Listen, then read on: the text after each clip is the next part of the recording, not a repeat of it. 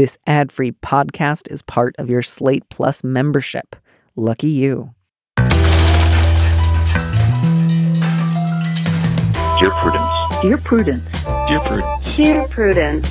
Dear Prudence. Dear Prudence. Dear Prudy.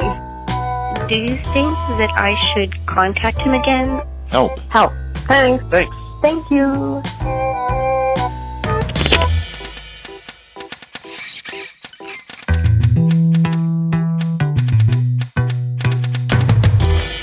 Hello and welcome back to the Dear Prudence Show once again. And as always, I am your host, Dear Prudence, also known as Daniel Mallory Ortberg. With me in the studio this week is Eric McBay, an organizer, a farmer, and an author. He lives near Kingston, Ontario, and his latest book is Full Spectrum Resistance, which explores how to build more effective movements. Eric, welcome to the show. Danny, thanks so much for having me. I'm very excited to be here. I'm so excited that you're here, and I'm kind of kicking myself right now because last week I got one of my very first farming or gardening related questions in like 3.5 years, and I should have saved it for you. Well, there's always another season. There's always another season, but I'm hoping that you can confirm that my instinct was right here. The person in question had been growing a lot of summer squash, and they had discovered from another neighbor that a couple of months ago, some neighborhood kids had stolen like a stalk or two of zucchini, or however you distinguish one unit of zucchini. And my first thought was like, okay, the one thing I know about gardening is that if you grow squash or zucchini, you never ever run out of it. It takes over your entire life. So like, this is not a real problem. Is that true? That is totally true. Zucchini is one of the most prolific squashes. And as soon as they remove that fruit, another one will start growing right away. I was pretty sure that the reason they hadn't noticed until someone told them was the fact like that they just had like 900 zucchini lying around and they did not miss it at all. So thank you for confirming my suspicion that they were in fact not suffering from a lack of zucchini. Well, I'm glad that my farming expertise has come in handy already. I am too. I would love it then if you would read our very first letter, which is not at all like farming, but maybe we can try to find a way to bring it all back to zucchini or some other form of crop. Great. So the subject is, no one takes me seriously because I look young. Dear Prudence, I just started a new job that I really like. My boss is great and my coworkers are sweet. However, I'm the youngest person in my office by at least a full decade. A lot of people have commented on my age. Several have offered to be my, quote, work mom / dad. Though I don't think they mean to be disrespectful, I'm a little concerned about being able to hold my own in negotiations and when I'm leading meetings, when everyone views me as a kid. I'm 25, financially independent, I have a master's degree, and I'm getting married this summer. I don't think I dress or conduct myself in a childish way. I just have a baby face. I get carded aggressively anytime I go out for a drink. I've been accused of having a fake ID before too. Should I just let my ability speak for itself? Or do I need to get out in front of this somehow? I don't want to make it a whole scene, but I also don't want people to not take me seriously because I look young. So I feel like this is kind of a classic problem that one of my, I want to say like rivals, but she's like a wonderful lady and I read her constantly. But Allison Green over at Ask a Manager, I feel like gets a version of this question maybe twice a week. I think there's kind of two traditional answers to this sort of question, one of which is like, here are some tips on making your face look more angular and older. And then the other one is just like, here is a script for saying like, please don't offer to be my office mom. That's a weird thing to say. I'm going to go ahead and say I would put myself in the second category. I would advise this person to have like just a little script ready to go. I don't think that there's like a particular way you can tie your scarves to make sure people don't say weird things to you at work. But that's just me. That's my particular bias. Yeah, I think for someone in this position, I mean, even though they have a graduate degree, clearly there are things that they're still going to need to learn in their new workplace. And so one of the things that they can maybe do in kind of setting those boundaries is to make a distinction between kind of professional learning that they may still have to do and unsolicited personal advice that's some of those aspiring work moms or work dads might want to give them. Yeah, and I think it would be absolutely fine to say, I'm happy and excited to learn from all of you. I know I'm new here, but I really don't want or need an office parent. And I'd rather that we make sure that it's very clear that we have professional relationships to one another. Mm-hmm. That's kind of all you need to say. I think it's one of those things where as soon as you acknowledge, like, hey, it's weird to offer to be my mother at work, people will, I hope, intuitively realize that. But yeah, it's really, really okay to just kind of calmly say, like, thank you, I'm not interested in that. Mm-hmm. I think one of the fears in a situation like this is because people are already a little bit trying to infantilize you, the worry is that if you push back, they'll treat your reasonable boundary setting as like, oh, the cute little kid is angry. It's like being attacked with cotton balls, and they'll like kind of playfully potentially demean you for that. And I hope that that's not what happens. My guess, my instinct here is that they are like behaving inappropriately, but will, once kind of like drawn up sharply, realize like, oh, I don't have to talk like this. So yeah, I think all you have to do is just say, hey, I'm aware that I look young, but I'm actually very qualified for this job. I'm excited to work together as colleagues and peers. And I would really appreciate it if you didn't draw attention to how young you think I look. Yeah, I totally agree with that. And I think probably a lot of this stuff will kind of fade away as the letter writer settles in and sets some boundaries. I don't think they need to stage any kind of intervention at this point. Yeah, and I'm not too worried about that because, you know, the letter writer says, like, I don't want to make a scene.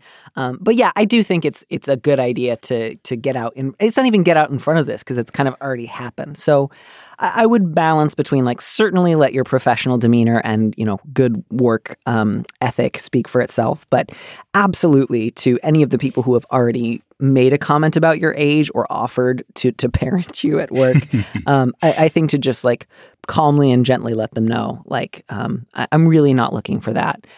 If I do have any questions about, you know, such and such a process, I will absolutely ask you. And then beyond that, like if it does continue, you know, then I think you get a little bit more like, hey, we've actually already discussed it, but I would really prefer that you not make comments about how young you think I look at work. And then, you know, at that point, if it doesn't slow down, I think it would be good to talk to your boss and just make it clear, like, you know, I know that you hired me because you think that I'm qualified. This makes it really difficult for people to take me seriously at work. I've asked them on my own to knock it off, but they won't. I would love your help in dealing with this because I don't want anyone to have their age like constantly brought up in the workplace and used to sort of imply or suggest that they can't do their job in any direction. Yeah, I think that's a really good approach. And, you know, if this pattern does continue, then it's probably because some of these people have trouble listening to someone who is younger. And so a boss or maybe a more senior colleague is kind of the person who would have to set some boundaries at that point as well.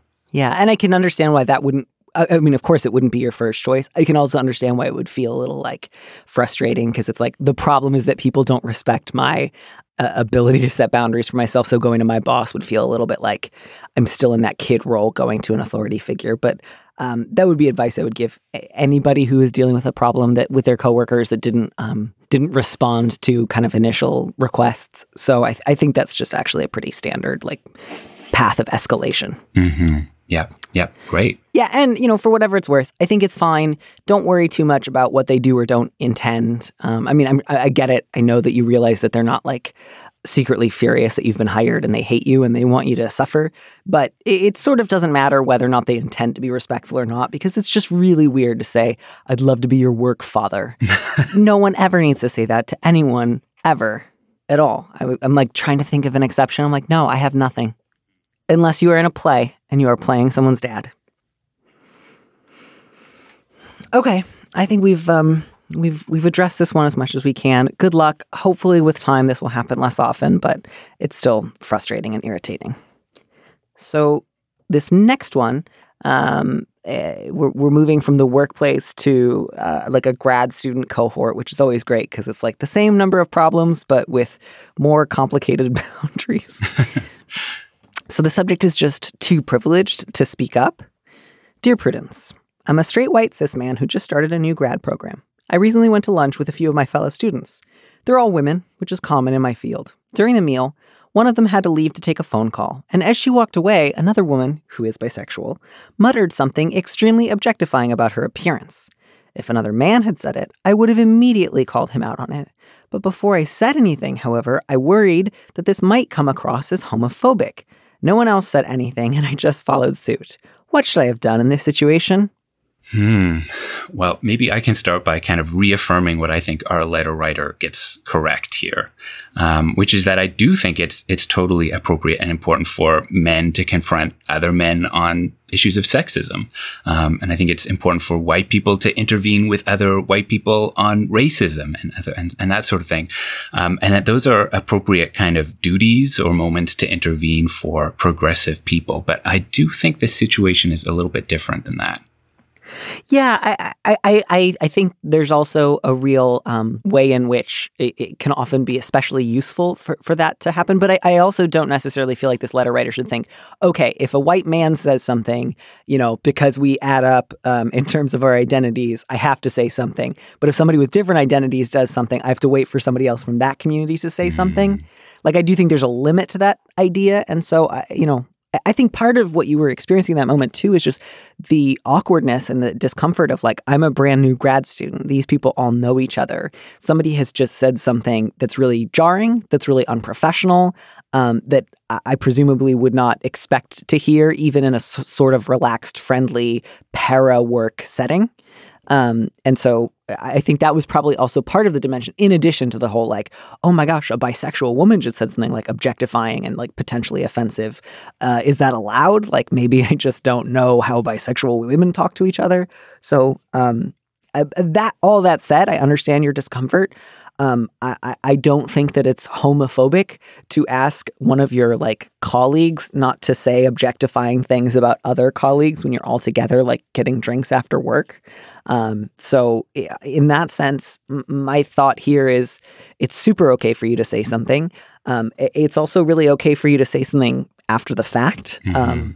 I think to just kind of check in and say, like, hey, I was really taken aback by this the other day. I didn't know what to say in the moment, so I just sort of froze. But I was really surprised and distressed that you said, whatever it is that you said about our colleague.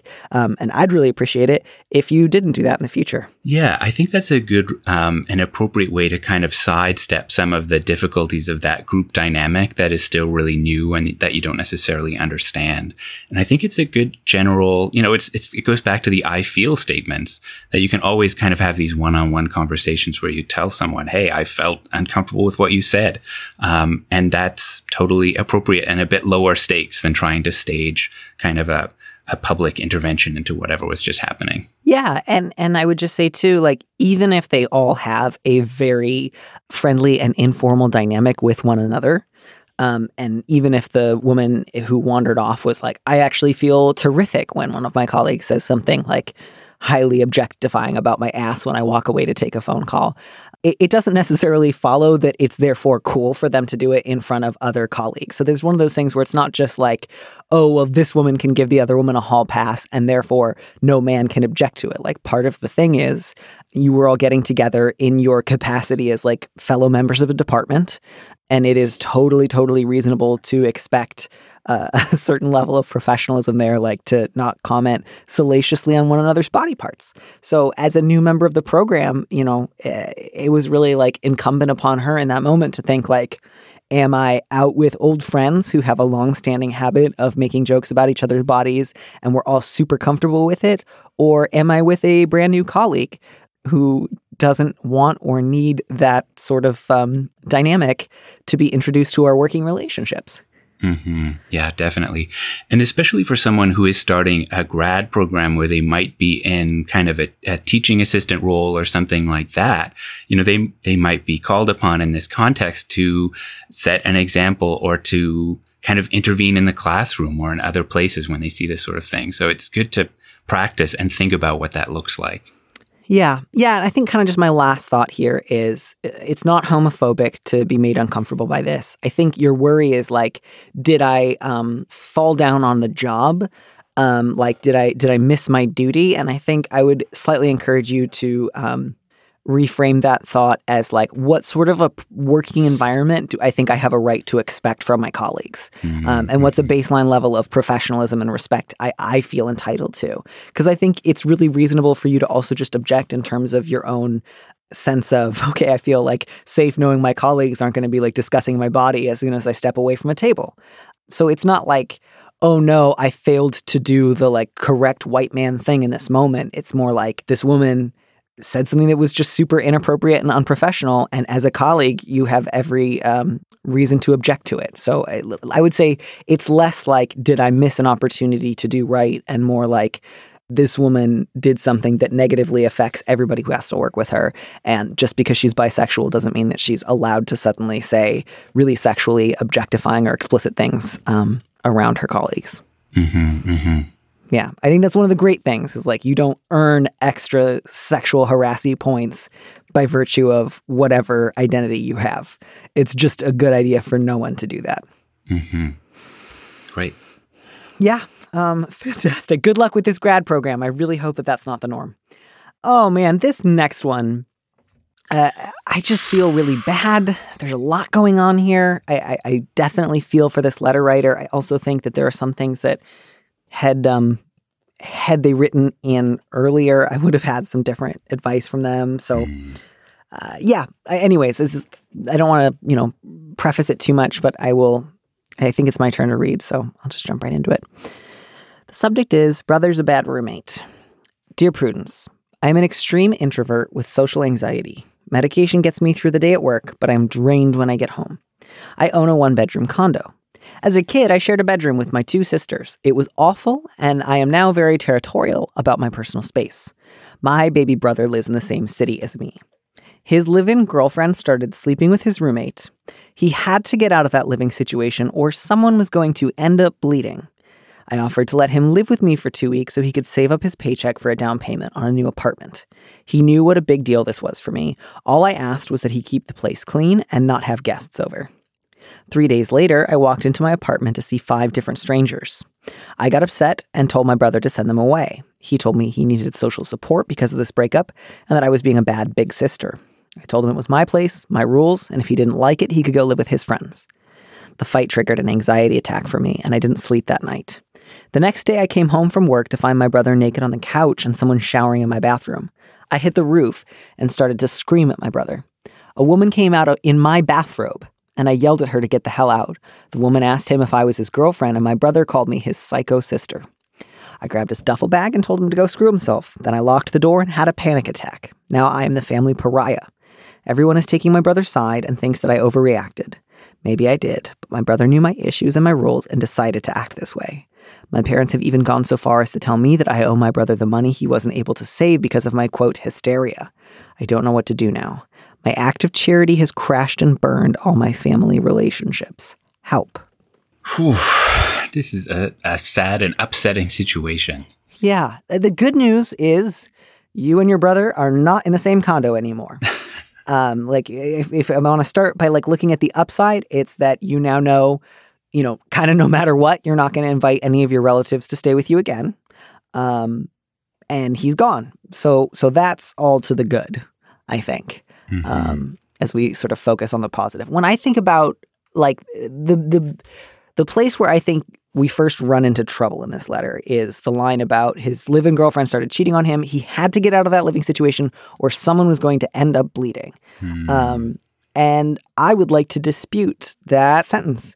I think oftentimes I hear from people who talk about cheating and then somebody overreacts in a wildly punitive, awful, sometimes violent way. And while I want to give a lot of room to the pain and hurt of being cheated on, even if you find out in the most upsetting way that someone has been cheating on you, you are still an adult in control of your behavior and your responses. And so this bit about this adult man needed to be rescued from his living situation or against his will, he would stab somebody.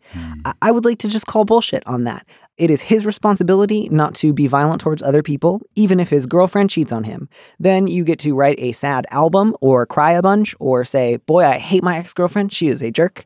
Or take a cross-country trip, do whatever you need to. You don't have to make anyone bleed. So the idea that he had to be rescued or else violence would happen is just nonsense. He had other choices that he could have made. And the idea that in 2 weeks he was going to be able to save up so much money, there's just a limit to how much money you can save in 2 weeks. I just, again, what's done is done. But like, I think you bought into his claim that I'm not in control of my choices right now. I can't be answerable for my own behavior. And I just think that's total bullshit. And you don't have to buy into that when anyone tries to feed you that. Does that make sense? That totally makes sense. And of course, the brother's kind of narrative that our letter writer accepted, obviously he's saying this sort of thing to the rest of the family and even more ridiculous things, which I think is an important kind of factor to appreciate in this scenario. Yeah. So, then beyond that, like, yes, you asked your brother, don't have guests over. He then had guests over. And when you told him you can't do that again, he did it again. So like in that sense, you were right to tell him to leave. It's not your responsibility to save his money for him. I think it's totally fine for you to decline to give him money. That said, I think the part where you are responsible for your own behavior, even under like intense provocation or distress, is the screaming and saying, go screw yourself. Like, there are ways to tell somebody this is not working, you need to leave, that don't involve doing that. And again, I'm not saying like you should never lose your temper ever in your life. And if you ever do, you need to like go crawl through the desert and atone. But I do think sometimes it can be easier to maintain the ways in which you believe that you are right if you can also acknowledge like, and here's something that I did wrong that I regret. So it doesn't necessarily mean you have to give in to the rest of your family and give him money and say, you're right, I'm like awful and a bad person and quote unquote hysterical. I don't think you have to accept that perspective, but I think you can say, look, I shouldn't have screamed at you. That was wrong. I'm sorry. But I was right to ask you to leave. I had set very clear rules and you weren't able to abide by them. So I'm really sorry that I lost my temper. I don't want to do that again, but I was very clear with you about what I asked from you when you moved in. You weren't able to do that. I think it's for the best that we're not living together. I think that's kind of it. Yeah. Yeah, I think that approach of telling the truth and continuing to maintain those boundaries is really important. And I think, some of the brother's actions and some of the things that the brother said here were so cruel. Mm-hmm. And clearly that part of the story has not been told to the rest of the family. So I don't know much about the rest of our letter writer's family, but hopefully if they do the things that Danny is saying here and continue to maintain those boundaries, at least they'll see, if not support, then more neutrality in this situation. Yeah. So, yeah, I think too, like, I would encourage you to say that to your brother. If you don't think you can handle having a conversation with him over the phone or anything, I would really understand that. And I would also understand giving a little time. Like, this sounds pretty fresh. You don't have to apologize when tempers are still really, really high. Like, if you wanted to give it a week or 2 weeks or even a little bit longer than that, that would make sense to me. I think you could also, in the meantime, just say to your parents, like, thank you for your input. This is between me and my brother, and it's not like up for discussion anymore. And then if they keep saying like, no, it is, and you're this kind of a person, and we think this, and this, then I think, again, that will be a provocative moment. And that will probably be a moment where you'll feel like the only way for me to get what I need from these people is to scream. And in those moments, I think that's when it's really important to recognize I'm about to lose my composure. I need to get out of this situation and to hang up the phone, leave the room, ask them to leave their place, get out of that situation and just say like, this conversation has stopped being productive. I'm going to go. Mm-hmm. And I'm glad that you live alone because that means that you don't have to worry about doing this while sharing a space with them. But it's really, really okay for you to disagree with your parents. You're an adult. If they think that you behaved, quote unquote, hysterically, you don't have to agree with them. You don't even have to convince them that you behaved reasonably. All you have to do is say like, I've made the choices that I feel that I need to make. I'm not looking for your advice in the situation. That's it. So it can be really hard, I think, when you are dealing with family members who want to paint you out as like this unreasonable or like it sounds like they're trying to like really stigmatize your anxiety and like stigmatize you as being a mentally ill person who's unreasonable. And so I think in those moments it can feel like I can't possibly apologize for anything because if I do, they will seize on that to manipulate me. So I also just really understand if you want to keep that apology like a text or an email and just say like, here's what I am sorry for, and here's what I'm not. But beyond that, like, don't give them money. Don't live with any of your relatives ever again. And don't accept the premise that they get to tell you what to do about this. Mm-hmm. Yeah, definitely. And one thing I wonder too is if the letter writer has anyone who they can reach out to for support. I mean, they describe themselves as an extreme introvert with social anxiety in the very first sentence. But this is also a situation where it probably feels like everyone's ganging up on you. So I'm wondering if there's any, even a therapist or friends who you can kind of reach out to for some support in this moment. Yeah, I think that's a really good idea. And if there's not anybody like close by or in the short term that you can reach out to, maybe to make that a goal in the next month or 6 months, I think that would be really, really good. And even if the only thing you get out of this is like, I need to really like scale back on the number of interactions I have with my family, that would make a lot of sense too. And really, I think to make a long-term goal, how do I set my boundaries and advocate for myself before I get to the point where I want to scream? Or if I am experiencing extreme provocation and I want to scream, what other options do I have to deal with my feelings?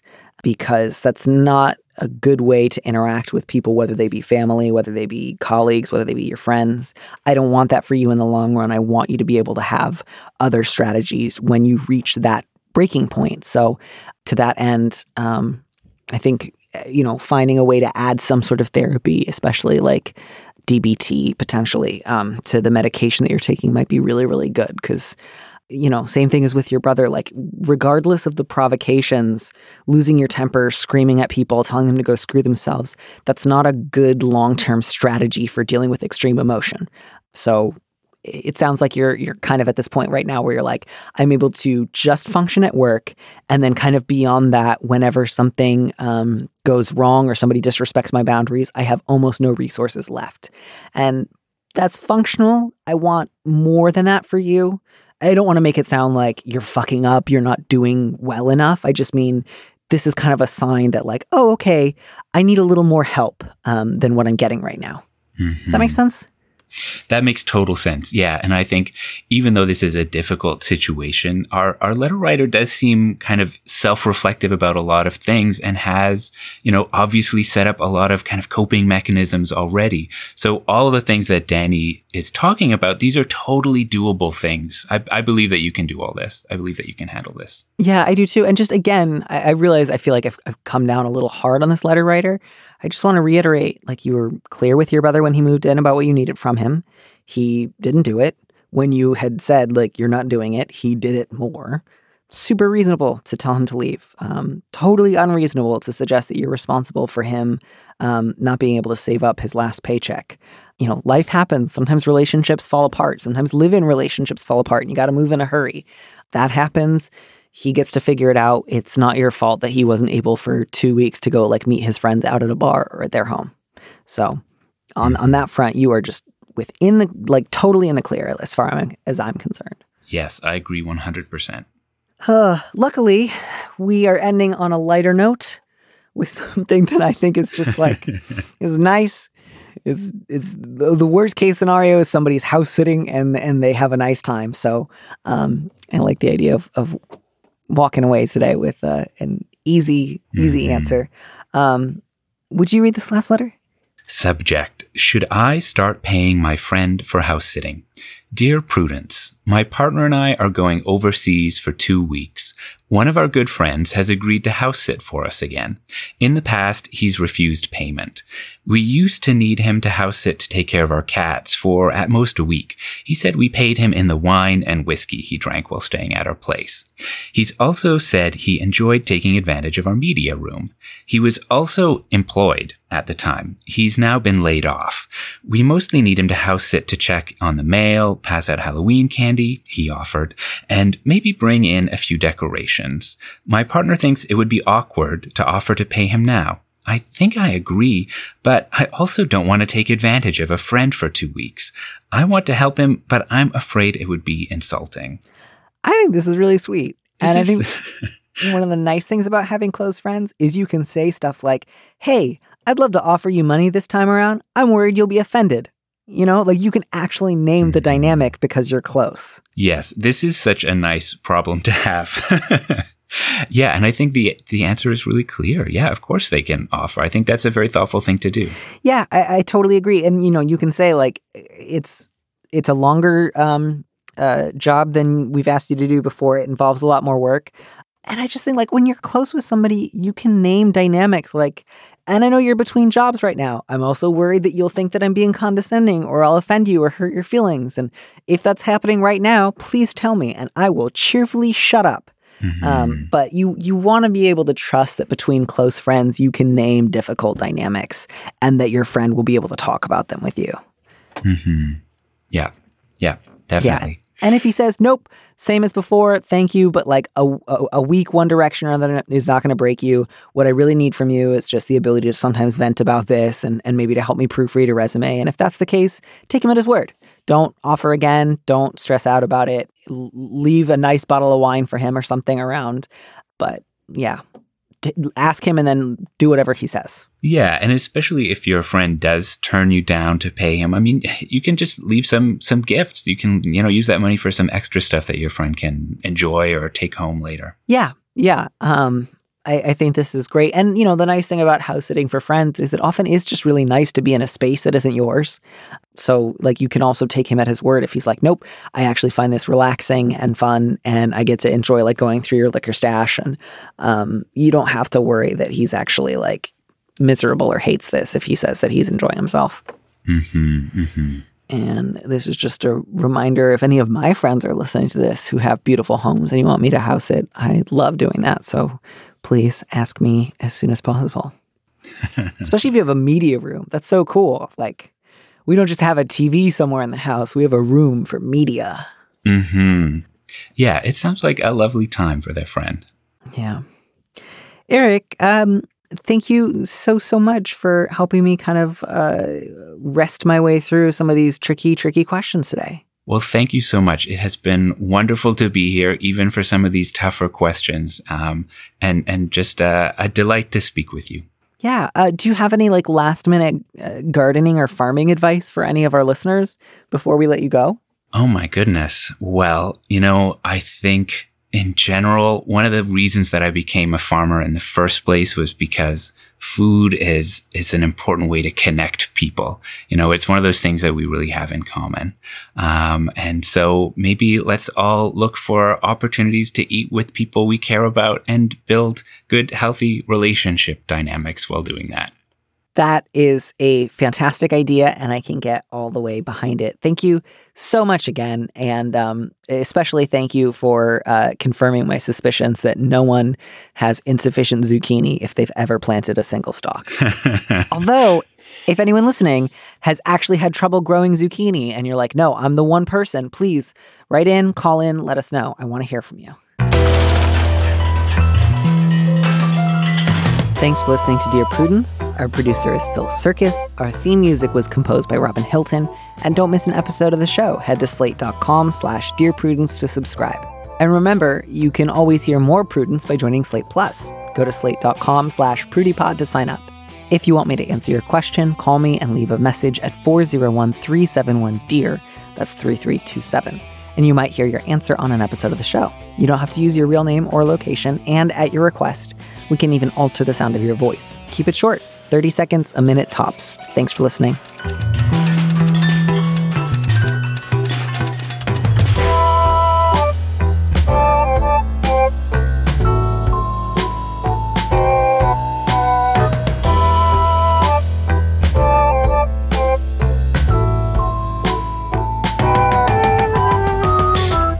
And here's a preview of our Slate Plus episode coming this Friday.